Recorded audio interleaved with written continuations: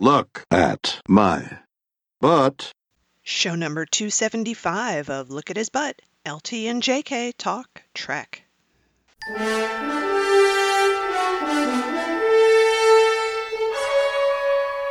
Listeners, we're back. We are here. We are still quarantining. We are, because we're smart and we don't want to die, basically. No, we don't. We don't want to die. But last night I broke down and cut my hair. You did it yourself? Wow. Well, I cut my bangs, which I always do myself, because I'm the Uh-huh. only one who knows which parts need to stay longer because they curl more.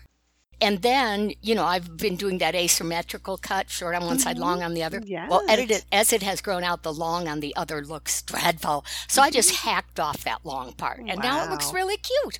I'm sure it looks brilliant. So good for you. I would be scared. I mean, I am always, when my hair needs to be cut, I'm on the verge of just shaving my head because I get so frustrated with my hair. There's just so much of it. But anyway. Well, one of my sisters has cut her own hair for years, Wow. and it always looks great. Yeah, well, some people can. I just don't think I can. No, I wouldn't trust myself with layers and curls and all those things, but to just, hack off a little bit here and there, I'm good with that. Well, I don't trust myself with scissors sometimes, so Oh, okay. that's where I am. Anyway, yes, we're still quarantining, but we've been using our time wisely and watching have we? stuff. So, the first thing we're going to talk about is a thing that just popped up. It was funny. You called it to my attention, and then somebody else on Facebook had called it to my attention too. It was like synchronicity. And I had never heard of this in all the times we've talked about, all the things Bill's done and the lists we've looked at. I don't remember ever getting anything about this. Same here. So what this is a pilot for a TV show to be based on the Nero Wolfe mystery book series, and it was made in 1959, and they only made the pilot because it didn't sell. So this thing just got buried, and I understand that eventually it got released as like a DVD extra on something a couple of years ago, and that's suddenly why it's available as something that you can watch. And it's on YouTube. The whole thing is on YouTube. So if you want to watch it, go over to YouTube.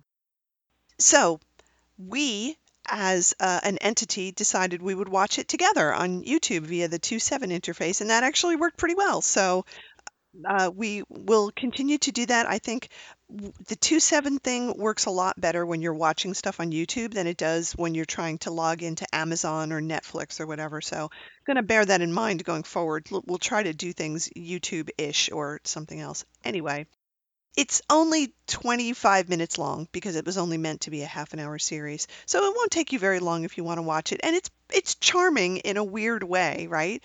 So it was 1959. Television was different then. It wasn't like it is now.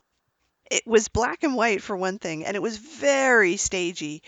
This particular episode was essentially like a filmed play. There were 3 settings, and that was it. And the thing that I observed about it the most is that it was like a mystery where you have a beginning, a middle, and an end, but it didn't actually have a middle. Right? I was just going to say that there was no investigation, no solving of anything. No. It was just, here's a mystery, and then at the end, Nero Wolfe had all the answers. Yeah, and that was it, and then nothing happened in the middle. So it was like, why they chose that as the pilot, it doesn't really give you a feel for what this show would be like, because if every show was like this, where there's something that happens in the first 5 minutes and then a lot of nothing, and then he just does the Agatha Christie thing and says, I suppose you're wondering why I've gathered you all here, and he tells them who did it, that would be very, very boring. So, well, I read something because I didn't know much about the Nero Wolfe mysteries, and I read, and his whole thing is that Nero Wolfe is so lazy, he just wants to stay in bed and eat. So it's quite possible what we saw was representative of the show. Okay, yeah, I guess it's so. Nero Wolfe is a detective. He lives in New York City. He loves food and he loves to stay in bed and his orchids and various things. He's, is a bit Poirot-like in that way. He likes good living. And because he doesn't leave his house or actually do anything, he has an assistant, Archie Goodwin, played by the inimitable William Shatner. Yes, young Bill. Young Bill, very, very young Bill. And the fun thing about it is there is a little bit of information gathering, and of course Bill has to be the one to do it. His character is the Yes. one who leaves and goes and talks to people, and he doesn't have a lot to do besides that, which again, I wonder, like, is that representative of the series? Does he actually get to do more, or is he just the proxy for going out and interviewing people and, picking up Right. newspapers Well, and things? maybe if it had become a series, he might have, gotten a girlfriend or something. But That's true. I did like that in the Wikipedia entry for Nero Wolfe, it says Archie Goodwin is Wolfe's sharp-witted, dapper young confidential assistant with an eye for attractive women. yes. So, yeah. So we got to see Bill sort of ogling all the women in this office he went to as part of Yes. his errand running. Yeah, so he got to do that. There were things I liked about Bill's performance and then things I didn't like. And with something like this, it's so hard to tell whether it's the script, whether it's him, whether it's the director. It certainly seemed a little under-rehearsed, like Yes. they were trying to get it done as fast as possible. So who knows how much time they actually spent on it. He is, he is this sort of brash, almost rude guy when he's dealing with other people. When he's dealing with Nero Wolfe, he's sort of charming and a little bit impertinent. Actually, they use that Yes. word at the end.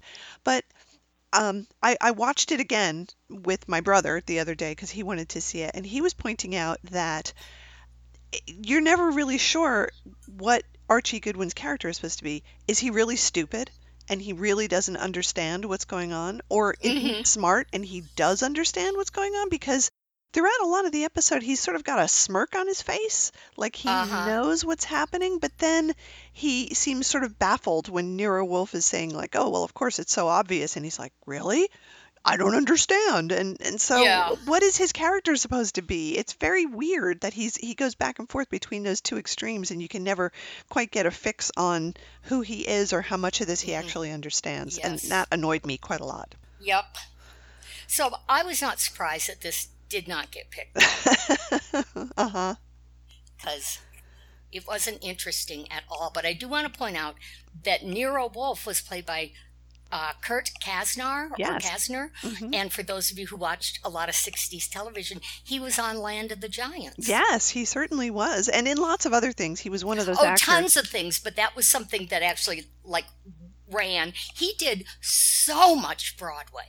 Mm-hmm. When I was looking up his credits, it was like page and a half of Broadway, and I was going, okay, that's great. Where's that TV stuff? Yeah. So He was a very, very busy character actor. he was, and he was good. He was Oh, fine. yeah.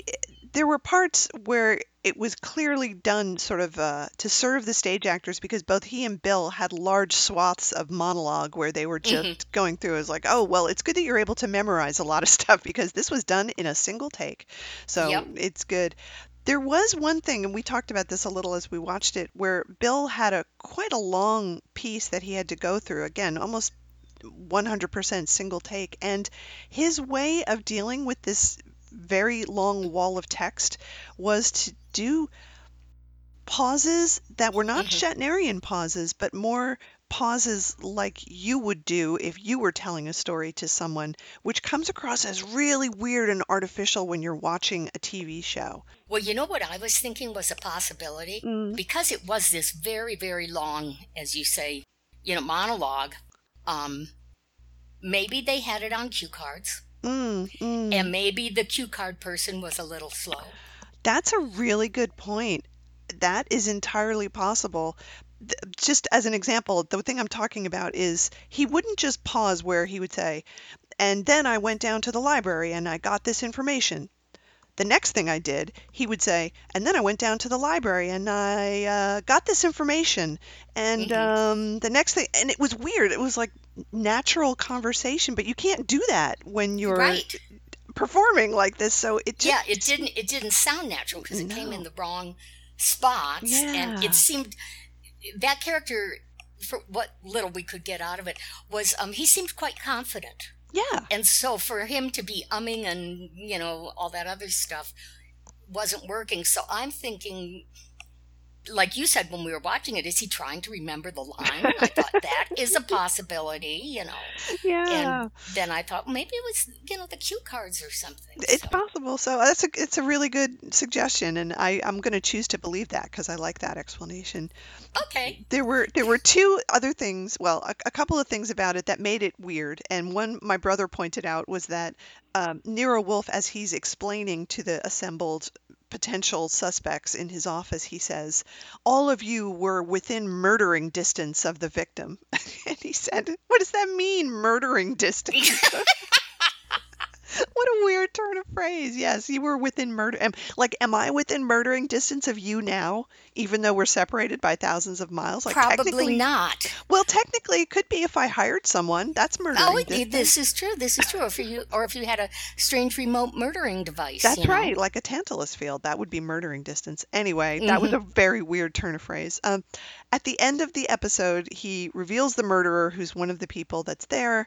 He has all of these people commit to paying him money not to reveal any of this to the newspapers. So he's blackmailing them all into paying More or less, yeah. Yeah, which seems a little questionable. And then after he reveals the murderer, he's just about to walk out of the room. And then as an afterthought, he turns around and says, "Oh, by the way, Archie, call the police."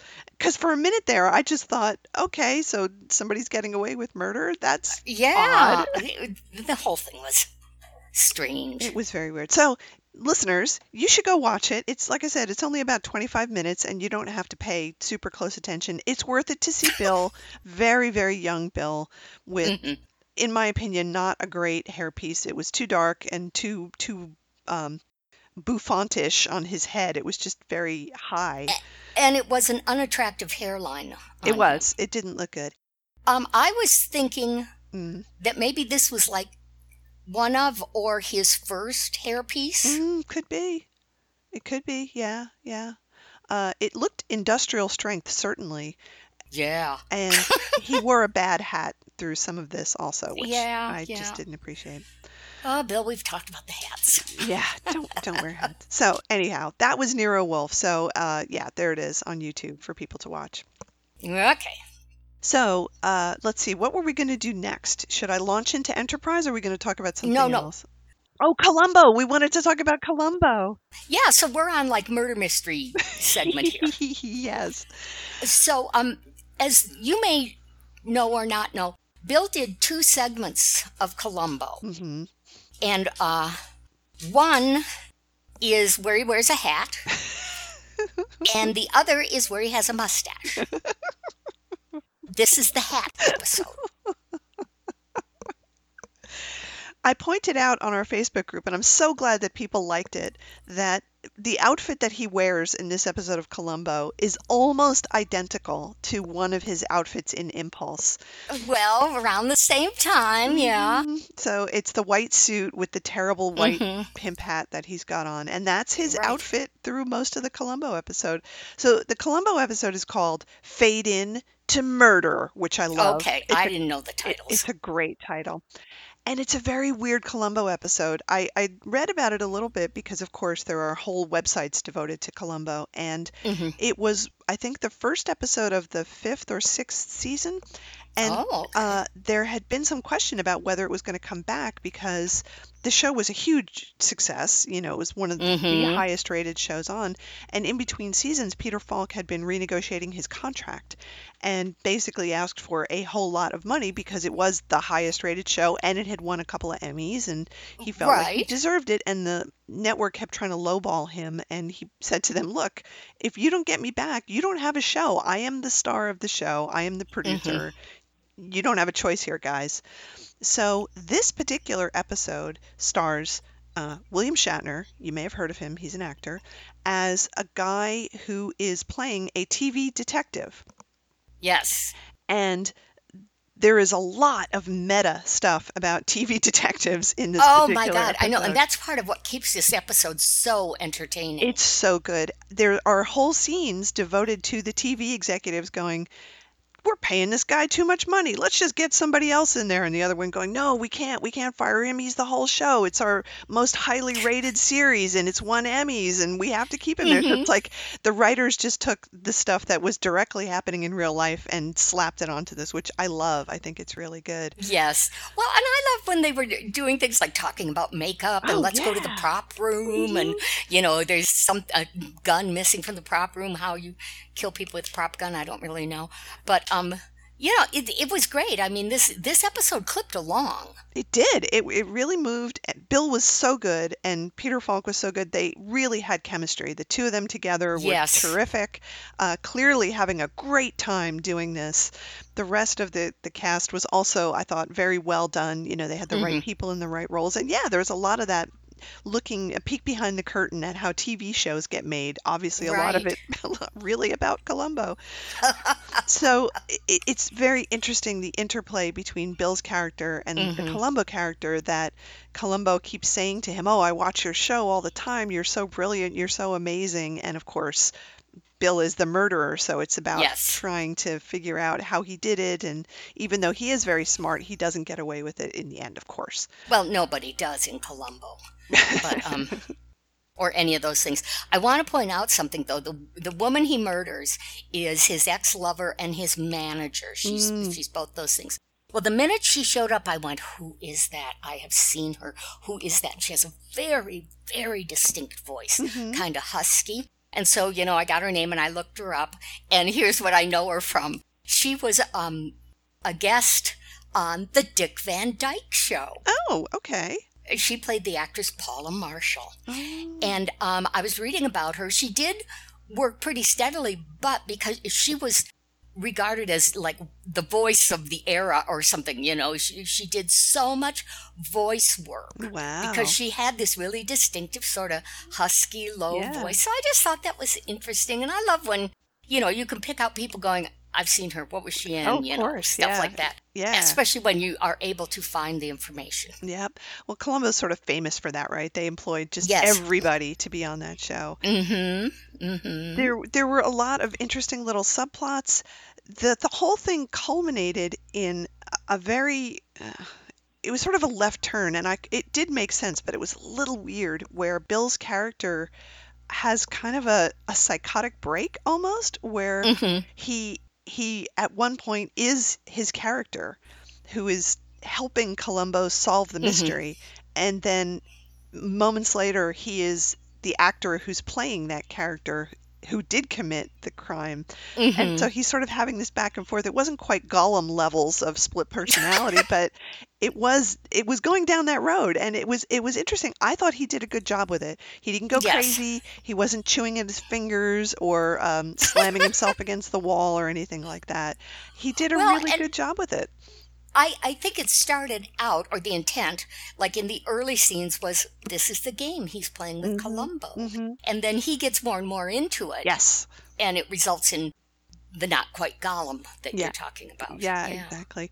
So it was a delight to watch that. I think I had probably seen it once a long time ago, and I forgot how good it was. And it is so good, and it's great to see Bill playing a bunch of different levels, because he is doing these two different characters sort of simultaneously, but he also knows that he's playing a game with Columbo, and sometimes he goes along with it and sometimes he'll just stop. And he had one really good line, which is, as Columbo is trying to lead him down a path of revealing information, he says, "Can we just stop pretending that I'm brilliant and you're simple?" Which is the game, right? And he's just like, let's not do this anymore. So it was really good. And the one other thing, two things. One is that he had a terrible toupee, which was unfortunate. I don't know why they did that. Couldn't they have afforded something better? Not for a guest star. No. And the other thing was that they shaved his chest.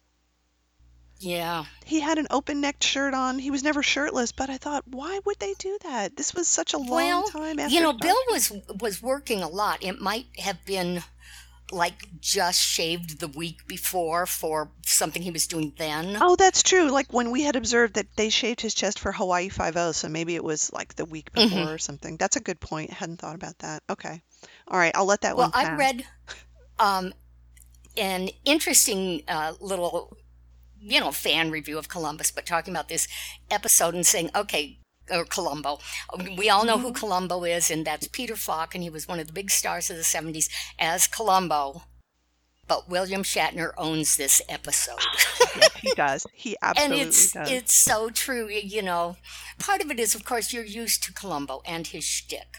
Mm-hmm. But your eyes just go to Shatner without him doing these overt stealing the scene sort of thing. But, like you said, playing these different levels when Bill is given something substantial to play, he's outstanding. He really is. And such a credit to Peter Falk to let that happen, right? Yes. To be the star of a show and to sort of say, I'm going to step back a little bit and let this person be the center of do all the heavy lifting. Yep, exactly. So it's great. I know I said this once before, but I'm astonished at the level of actor that they got for Columbo in many cases. I forgot that they had more than just the standard TV stars. Like, I was watching one recently and Ricardo Montalban was on it and he was great. And there was another one with Faye Dunaway and she was great. And then Patrick McGoohan, who was in The Prisoner, he was in like 4 of them and he was outstanding. So many good performances. So good. Well, that's part of the quality of the show, that the guest star of the week was someone recognizable or who you might even be excited to see. Yeah. And unfortunately, I think that sort of led into The Love Boat. I think you're right. Yeah. They had sort of has-been actors and, but they do these theme shows where it was, 4 women who had all been stars in the 50s or something, Yeah. With Columbo, it's just so different because the scripts were good, the direction was good, and the actors were really giving it their all, right? They weren't phoning it in. They were there, they were participating, they were adding their creative juices to it, and it really, really comes together. So I am so happy that, like, late in my life, I am rediscovering the wonder of Columbo and how good it is. Well, like you said earlier, it was a very highly rated show. Yes. Very popular. And you're a name actor, right? But you're going on this and you're like, all right, I'm really going to be seen. Most of these people, you couldn't get Faye Dunaway when she had just done Bonnie and Clyde, right?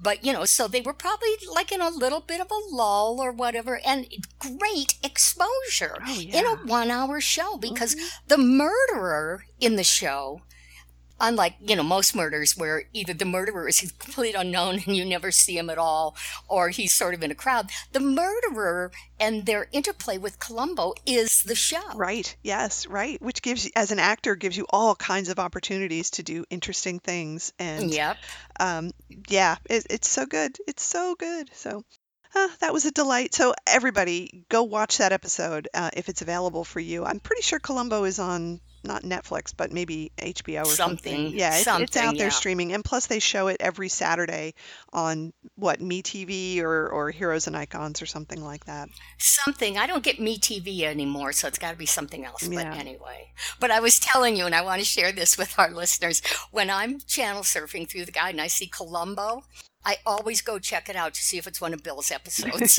And it almost never is. But the other thing is when I'm channel surfing and I see Futurama. I always check to see if it's where no fan has gone before. It's worth it. You just got to drop everything and be like, I'm watching this, which is what happened with that Columbo episode because you'd posted it, I think, on Facebook or something. And I was like, I have to make time for this tonight. Let me rearrange my schedule. So worth it. Okay, good. Hey, listen, let's take a quick break and then we're going to come back and talk about some other stuff. Okay, sounds good.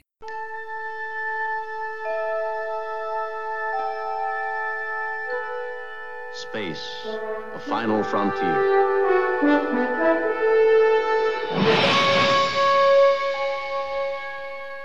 These are the voyages of the starship Enterprise. Its 5-year mission, to explore strange new worlds, to seek out new life and new civilizations, to boldly go where no man has gone before. Listeners, we would love to hear from you. Send us email at lookathisbutt@gmail.com or look us up on Facebook and leave us a comment. Tell us your Trek news.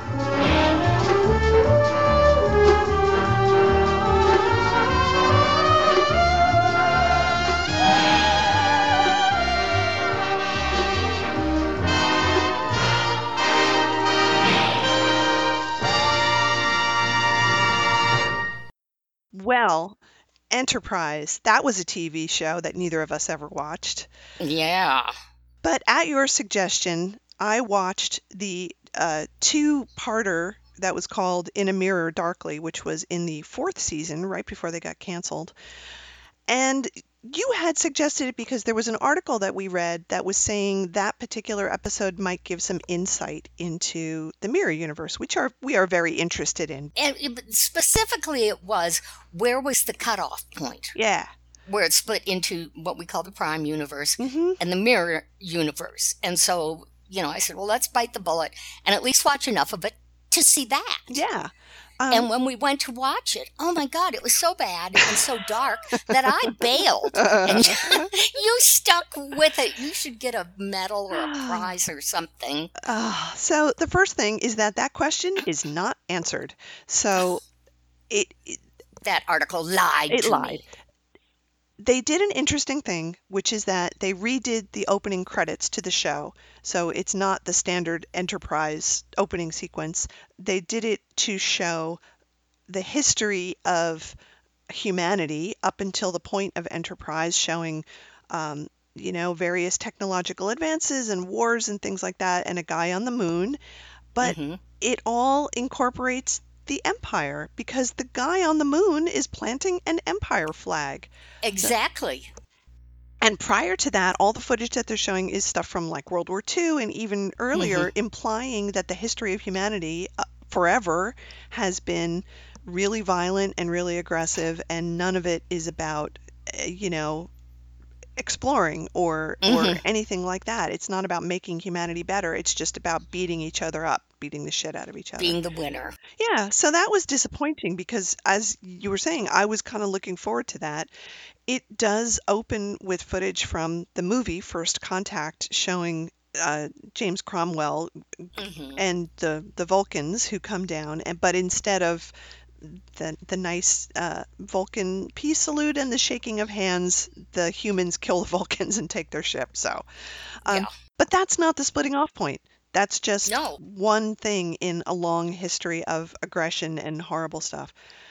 So this whole two-parter episode takes place in the Mirror Universe, starring... with no reference to the Prime Universe or any of the Prime Universe characters coming for a visit. No, they're not in it at all.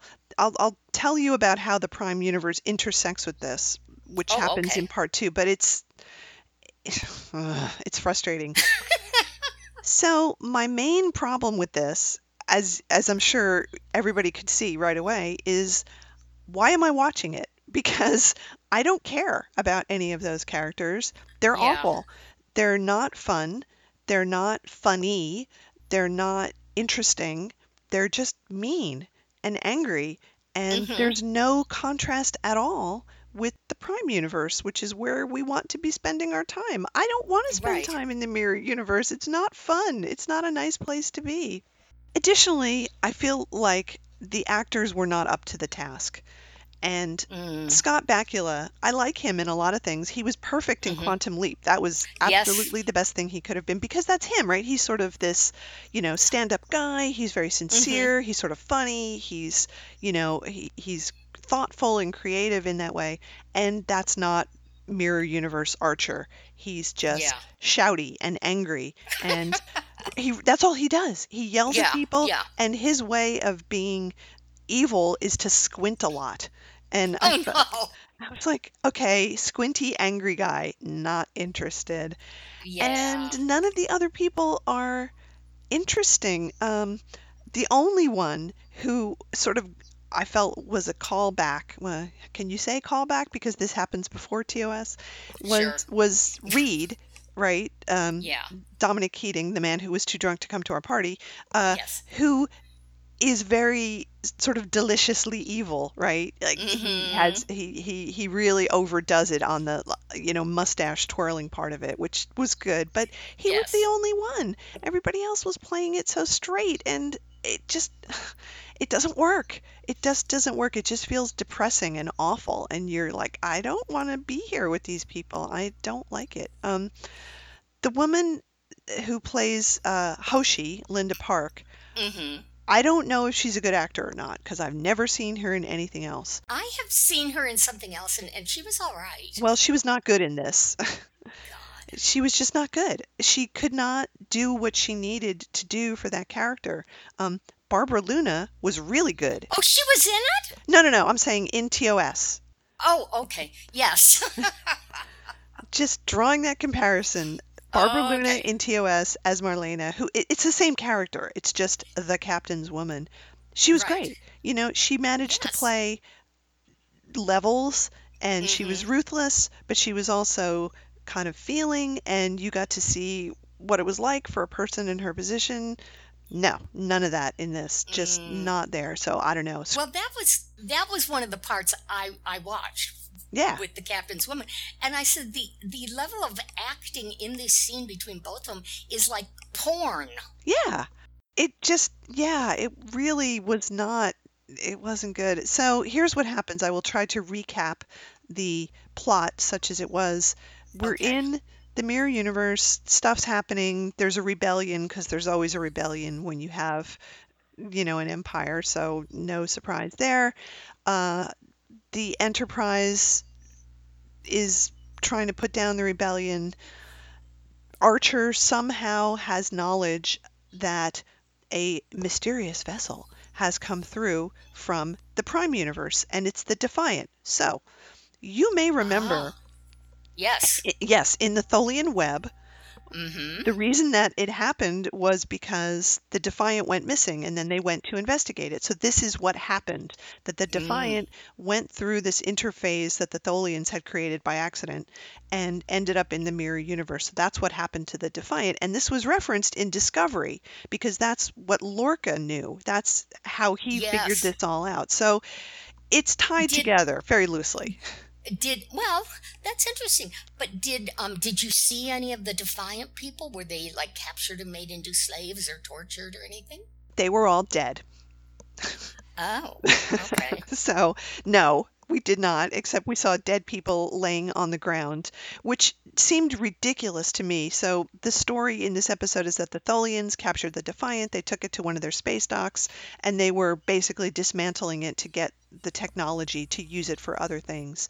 And they kind of left a lot of dead people laying around on the floor, which Mm-hmm. seemed very inefficient because those people were dead and they would be rotting and leaking all over the place and they weren't, and so that was strange. And yeah, I mean, there's people walking by, it's like, oh, there's a dead guy, he should be oozing by this point Yeah. because he's been dead for a couple weeks. Did the Enterprise people instantly know where these had come from? Archer did, and I don't Really? really understand how he got this information. It wasn't explained, or it was, Okay. and I wasn't paying attention because Okay. I just couldn't be bothered. So the Enterprise goes to the Defiant. Archer decides he's going to steal it and use it to become the new Emperor because it's so overpowered compared to the technology that exists for the Empire. And Oh. they do, and he almost gets away with it, except that Hoshi, the captain's woman, decides she'd rather be the Empress, so she kills him and just declares herself Empress. And that's how it ends. Wow. hmm So, a bit of a twist at the end, Uh-huh. I guess. Not worth watching 2 hours of it to get to that Yeah. twist. And they did some stuff. So this was total fan service, right? They get to the Defiant, which is basically the Enterprise. It's a Constitution class Mhm. starship. It looks exactly the same, and they rebuilt the sets, and Right. they're there, and suddenly some of the people from the Enterprise, including Scott Bakula and some of the others, put on the uniforms that are there. So Archer's wearing Kirk's green wraparound tunic, and T'Pol is wearing a blue science miniskirt uniform, and Reed is wearing a red shirt. It's like, why would Why? why? Why did they do that? I don't understand. They had uniforms. They didn't need to do that. It was, there was no reason other than, obviously, the producers were like, wouldn't it be cool to put them in the TOS uniforms? Yeah, everybody's going to eat that up, right? Like, that was the reason for doing that. God. Yeah, it was just not good. So, the other thing about it, costuming wise, was that, you know, the Enterprise uniforms, right? Yes. In the show, they're jumpsuits. They're basically Yep. like flight suits. Mm-hmm. So the women are wearing flight suits that basically have the middles cut out. Oh, that makes a lot of sense. It looks ridiculous. It was so stupid.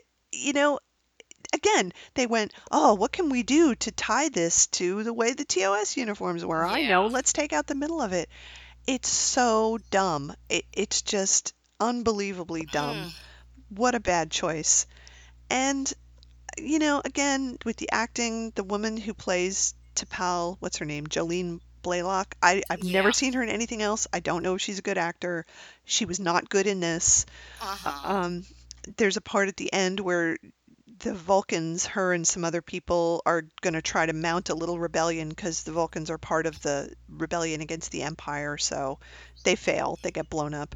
But she gets very emotional suddenly and is shouting and acting not like a Vulcan at all. And I mean, that was one Well, of... maybe that's how mere Vulcans are. But they're not, because Spock wasn't like that.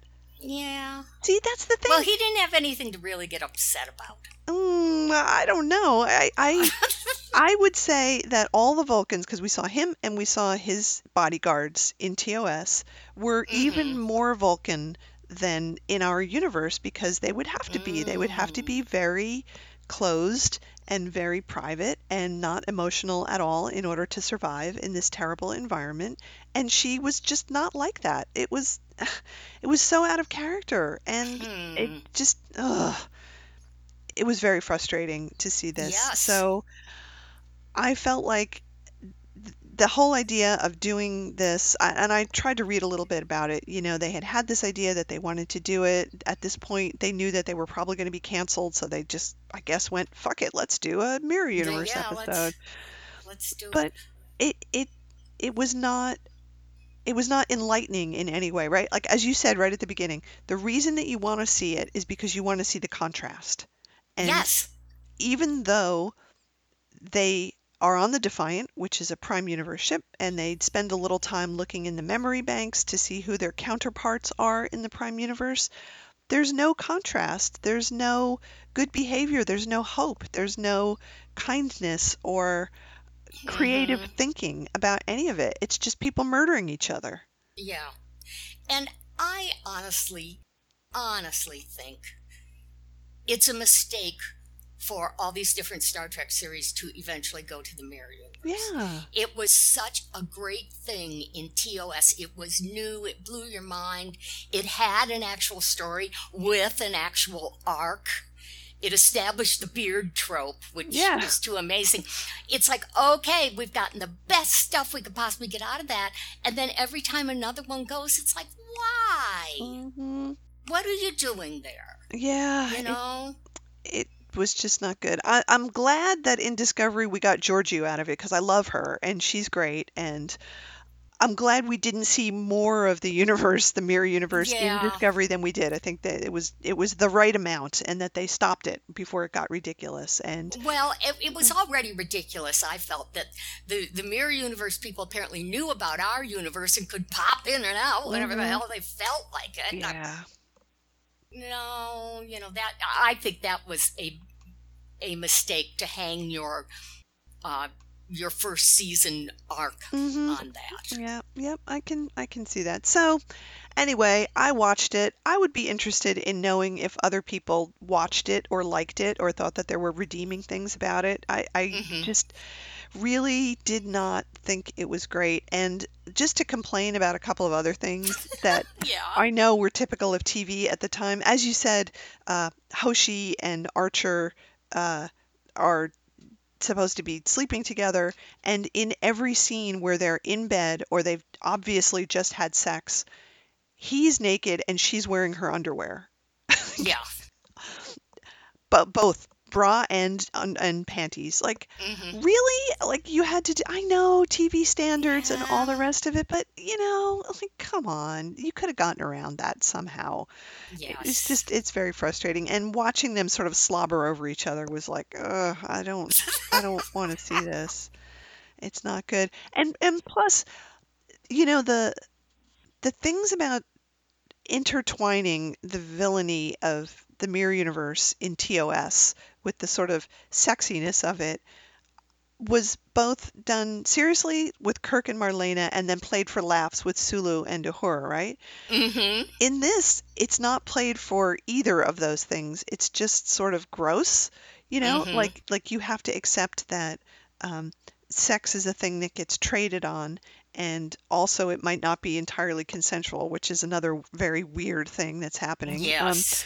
And that it's, I don't know, that sex is part of everything at every time. There's a scene in Enterprise where after T'Pol has been outed as a traitor, Hoshi says to Archer, "Oh, I'm gonna really enjoy killing her." And Archer's like, "You've waited a long time for this." They're standing in a room with other people.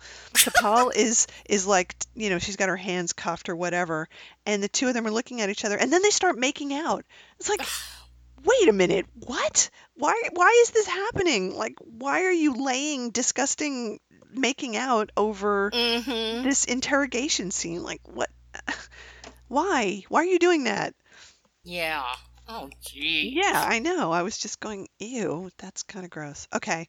So I could talk a lot more about all the things I didn't like about it. Mm-hmm. And people seem to like this. I read things where people said that they thought it was good, and I don't see it. It doesn't work for me. It really doesn't work for me. So, Okay. yeah. So now you never have to watch it, and I Thank you for that. I will never ever watch it again. Let's talk about something better now, okay? Okay, this is an article I ran across and I love it so much. It's called My Parents Visit the 23rd Century to Enjoy Simpler Times. Yes, it's so good. And it's written by a woman.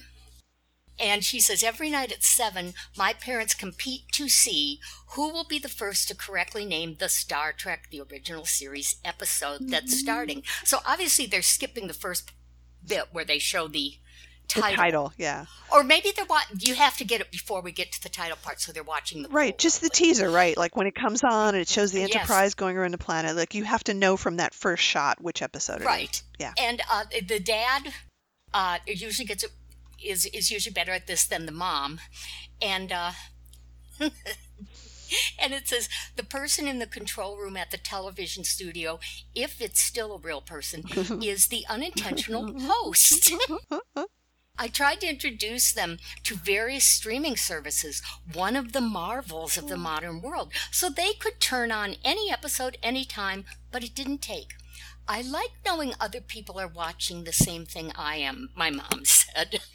That almost sounds like, I love it too, but it also sounds almost like a Marjorie thing, It does sound like it, but that is one of the reasons that I love watching Star Trek on television, because it's just like you happen upon it and you're like, oh, Star Trek is on, I'm going to watch it now. Well, they've gotten so good at it that they had to make changes to the game by turning the sound off or looking away from the screen.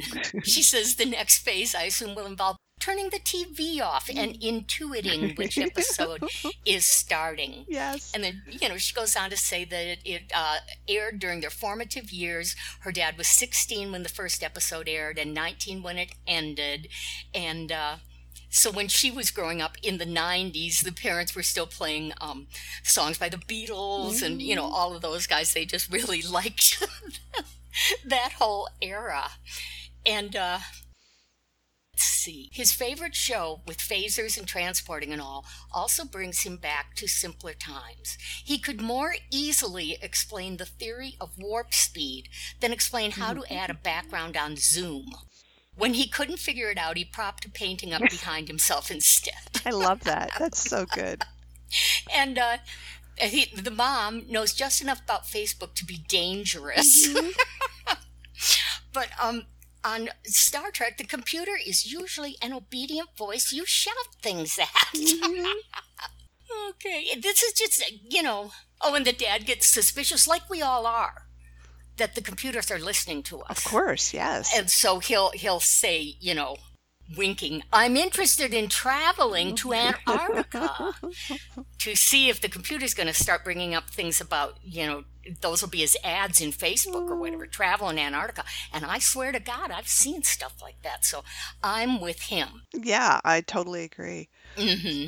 Oh, I love this part. She says, one of my dad's second favorite episodes from the original series, and then parens, when asked to name his top 3, he listed 8 episodes tied for the number 2 spot. I love this dad. Yes. It is great.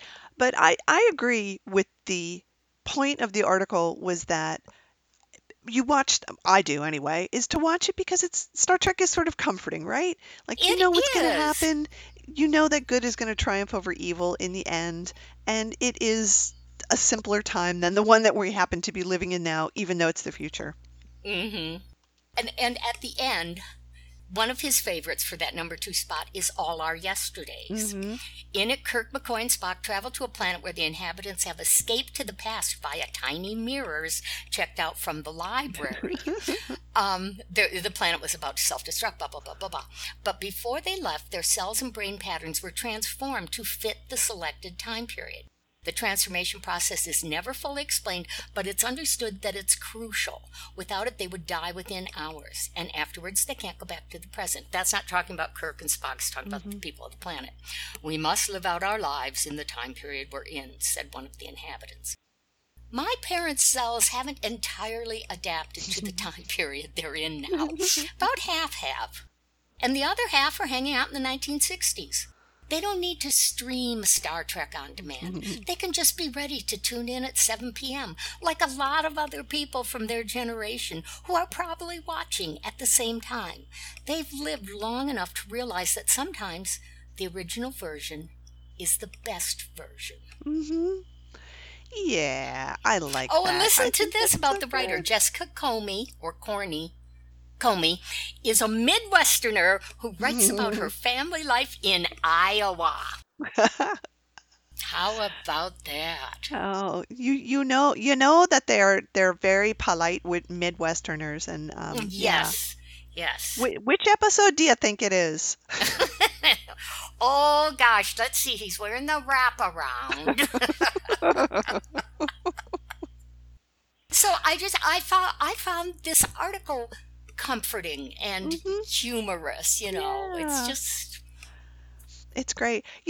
This was published on StarTrek.com, and I really like the fact that they've opened up these essays to people. StarTrek.com used to be just news, but now they publish people's personal essays about what Star Trek means to them and what's happened in their lives. And I think it's awesome just to let people write about stuff. I love these essays. They're so interesting. Yes. There was one that I read recently that was about a woman was saying what Janeway meant to her because her name was also Catherine, and she always disliked her name. And then Catherine Janeway came on as this captain, and she was like, hey, there's somebody with my name who's doing amazing things. And it really made her like her name a lot more because there was a character. I thought that's a really cool thing. That's really nice. Yeah, I agree with you. I think that's really good. Yeah. So let's see. Let's do the Den of Geek. Yes, let's do the Den of Geek thing. I was just looking for that. So okay. Den of Geek has a good article about will young Kirk make an appearance in Strange New Worlds. No! Sorry. Well, that's what I say.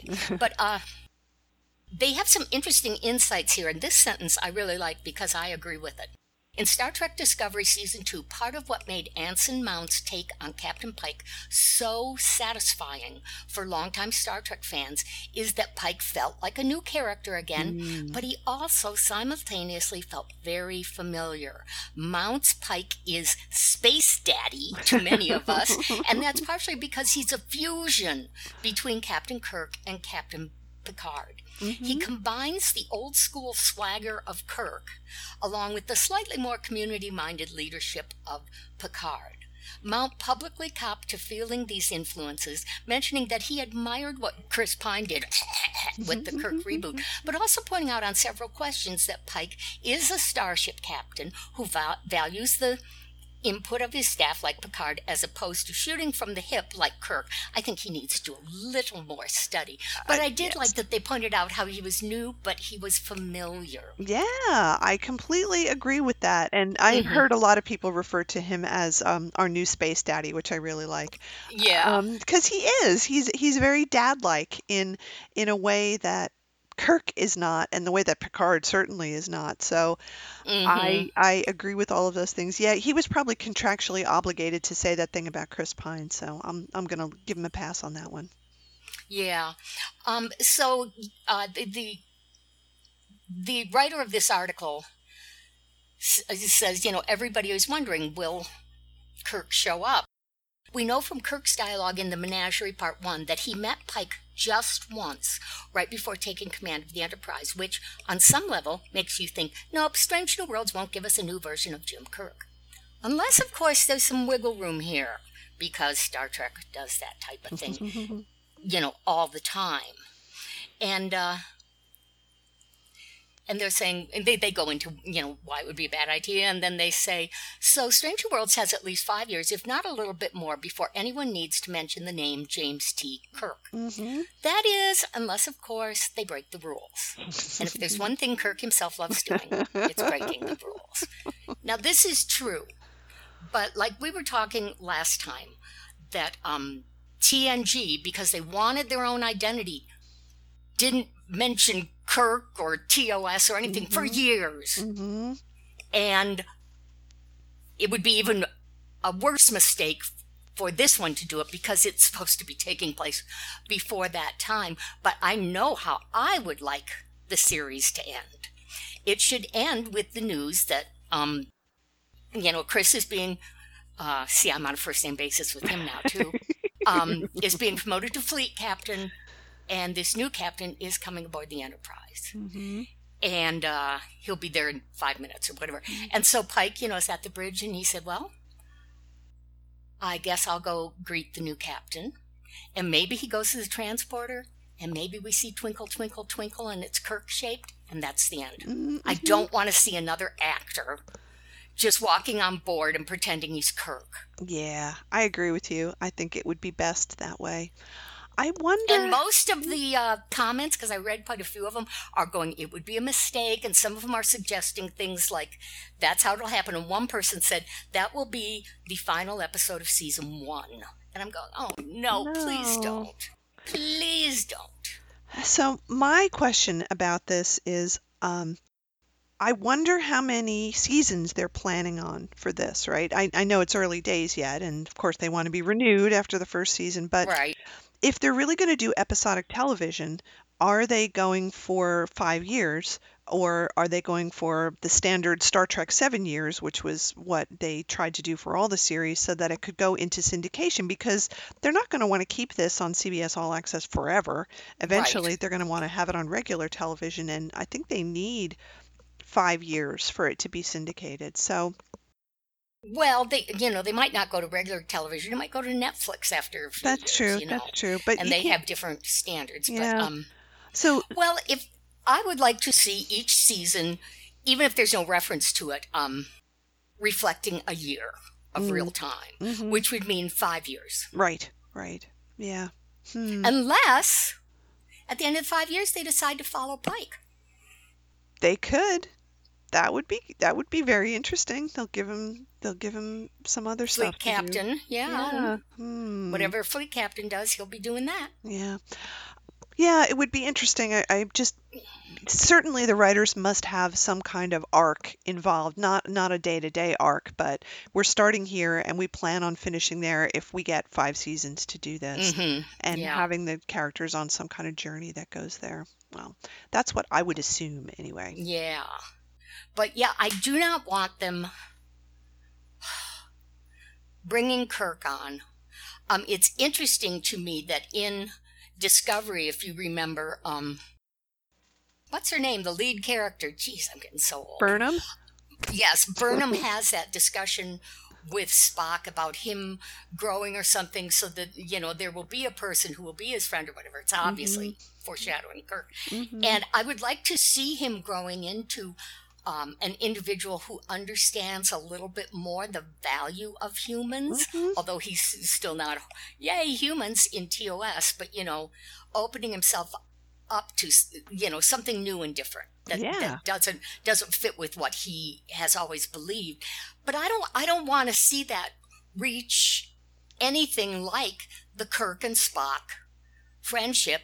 I don't even want to see a twinkle of it when Kirk comes aboard, because frankly, I am such a fan of the idea that they take one look at each other and go, this is not. And that's in one of the pro-fic books, novels, that I just love, because this writer, it's a woman writer, and I can't think which one it is. She tells you what they're thinking. And Kirk doesn't like science officers because they're always giving him information he doesn't want and doesn't need. And Spock doesn't like Kirk because he comes to the Enterprise having just done some heroic thing. And in Spock's view, heroes thrive in chaos, and Spock is opposed to chaos. And I thought that was great.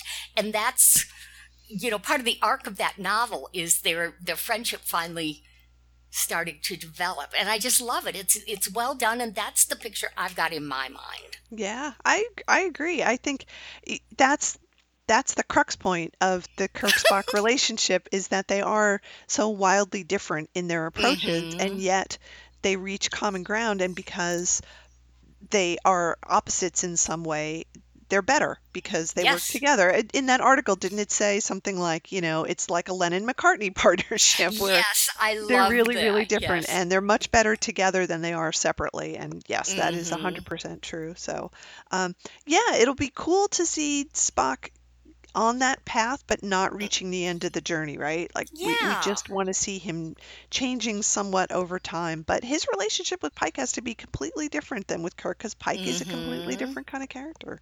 Yep. I can't wait. I wish it was on now. God. Well, with, COVID-19, nothing can even be filmed. They can write, they can plan, but, I know. They're not doing anything. Ugh. Anyway, so that's something to look forward to. We can all think about that and how cool it's going to be when that finally hits the screen. So yay for that. One other piece of news that I just wanted to mention, I know that we spent quite a bit of time complaining about Bill going to Ticonderoga and doing a dinner cruise, which sounded awful. Yes. That's been canceled.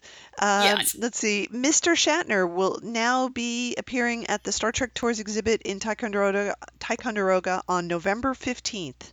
So he's going to be there for 2 days, Saturday and Sunday, November 15th. I guess they figure November is far enough out that things might be better then. I don't know. Yeah.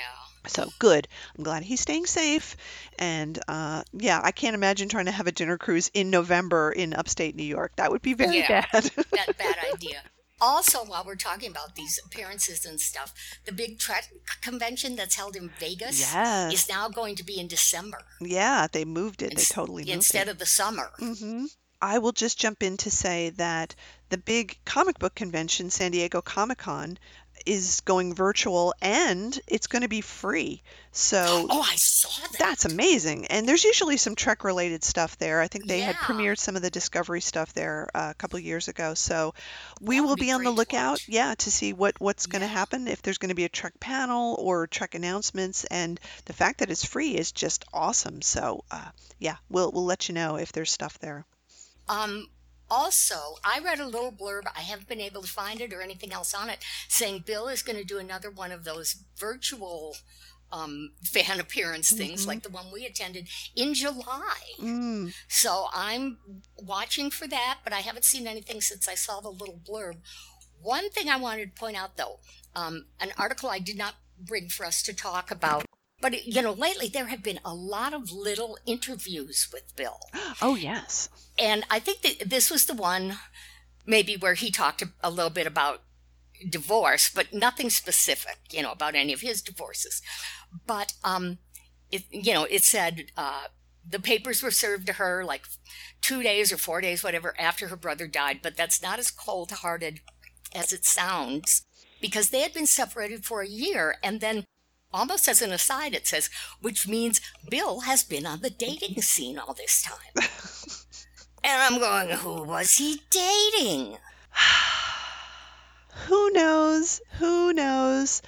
And yet, he said the thing about his wife when I know. like, what is going on? I just want clarity. I don't want to know all of the personal details about him. I just want to know his situation. That's all. Yeah. That's all. Yeah. I don't know. He is. Yeah, I don't know. Yep. But in the meantime, he seems to be staying home. There have been a couple pictures of him like out going to the drugstore or something, and he's wearing a mask, so that's all great. So as far as we know, he's home with the horses and the dogs.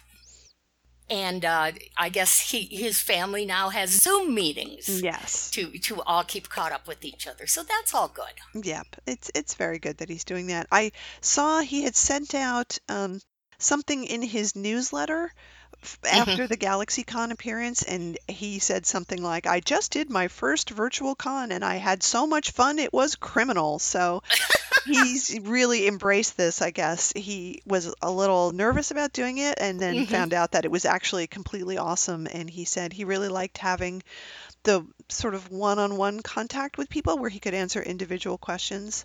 So I'm happy. I hope he just does a lot more of them. You know, it's more exposure for him, less traveling, less stress and everything, and people get to ask him questions, and sometimes he picks your questions, which is great. Yes.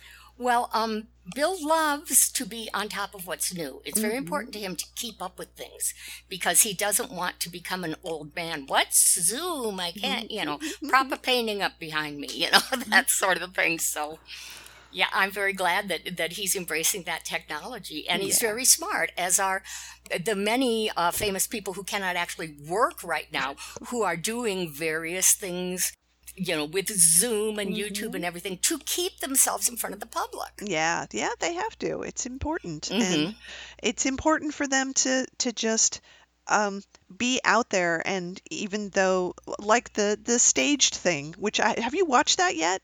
No, and we hadn't even talked about it. I know what it is. And I got your email with the link, but I haven't looked at it. Okay. So for those of you who haven't seen it, Staged is a completely quarantine-produced series on BBC with David Tennant and Michael Sheen, where they are filming themselves as two actors who are in quarantine, sort of bitching and complaining about what they're trying to do while they're in quarantine. I think that sounds great. It sounds wonderful. And there was a little clip of it. The BBC had put it out, and it looked hilariously funny. So what a great thing to do. Like, let's get creative, right? Let's do things that reflect the reality in whatever way is possible for us to do it. So I think that's awesome. Yep. Cool. Well, I think that's kind of it for now. Of course, there's way more stuff we could talk about, but we will save it for next time. That's right. And I just have to say that I am really enjoying that we are able to do our podcasts much more frequently now because, so many other things have gone away or on temporary hold, whatever. And that we hope you, our listeners, are enjoying this and will be moved to participate with, comments on the blog or our Facebook page or whatever, because we always want to hear what you think and what's going on with you and what are the dishy rumors you've heard. Yeah, exactly. And we definitely will be doing more watch-along things because that is super fun to be able to see things. We found out it's fairly simple to set up and do. So yeah, so we'll definitely be doing more of those. So watch out for that. We'll be announcing it on the Facebook page and Twitter and various other things. So yes, we hope to see you at our next watch-along, whatever it happens to be. So for now, everybody stay safe. Keep washing your hands and wearing your masks. And despite states opening up, don't be stupid. Don't go out to restaurants. Yeah, Just don't. Please don't. And you know what I've seen, because I take Jack out to walk him every day. We go past a couple restaurants on our way to the park.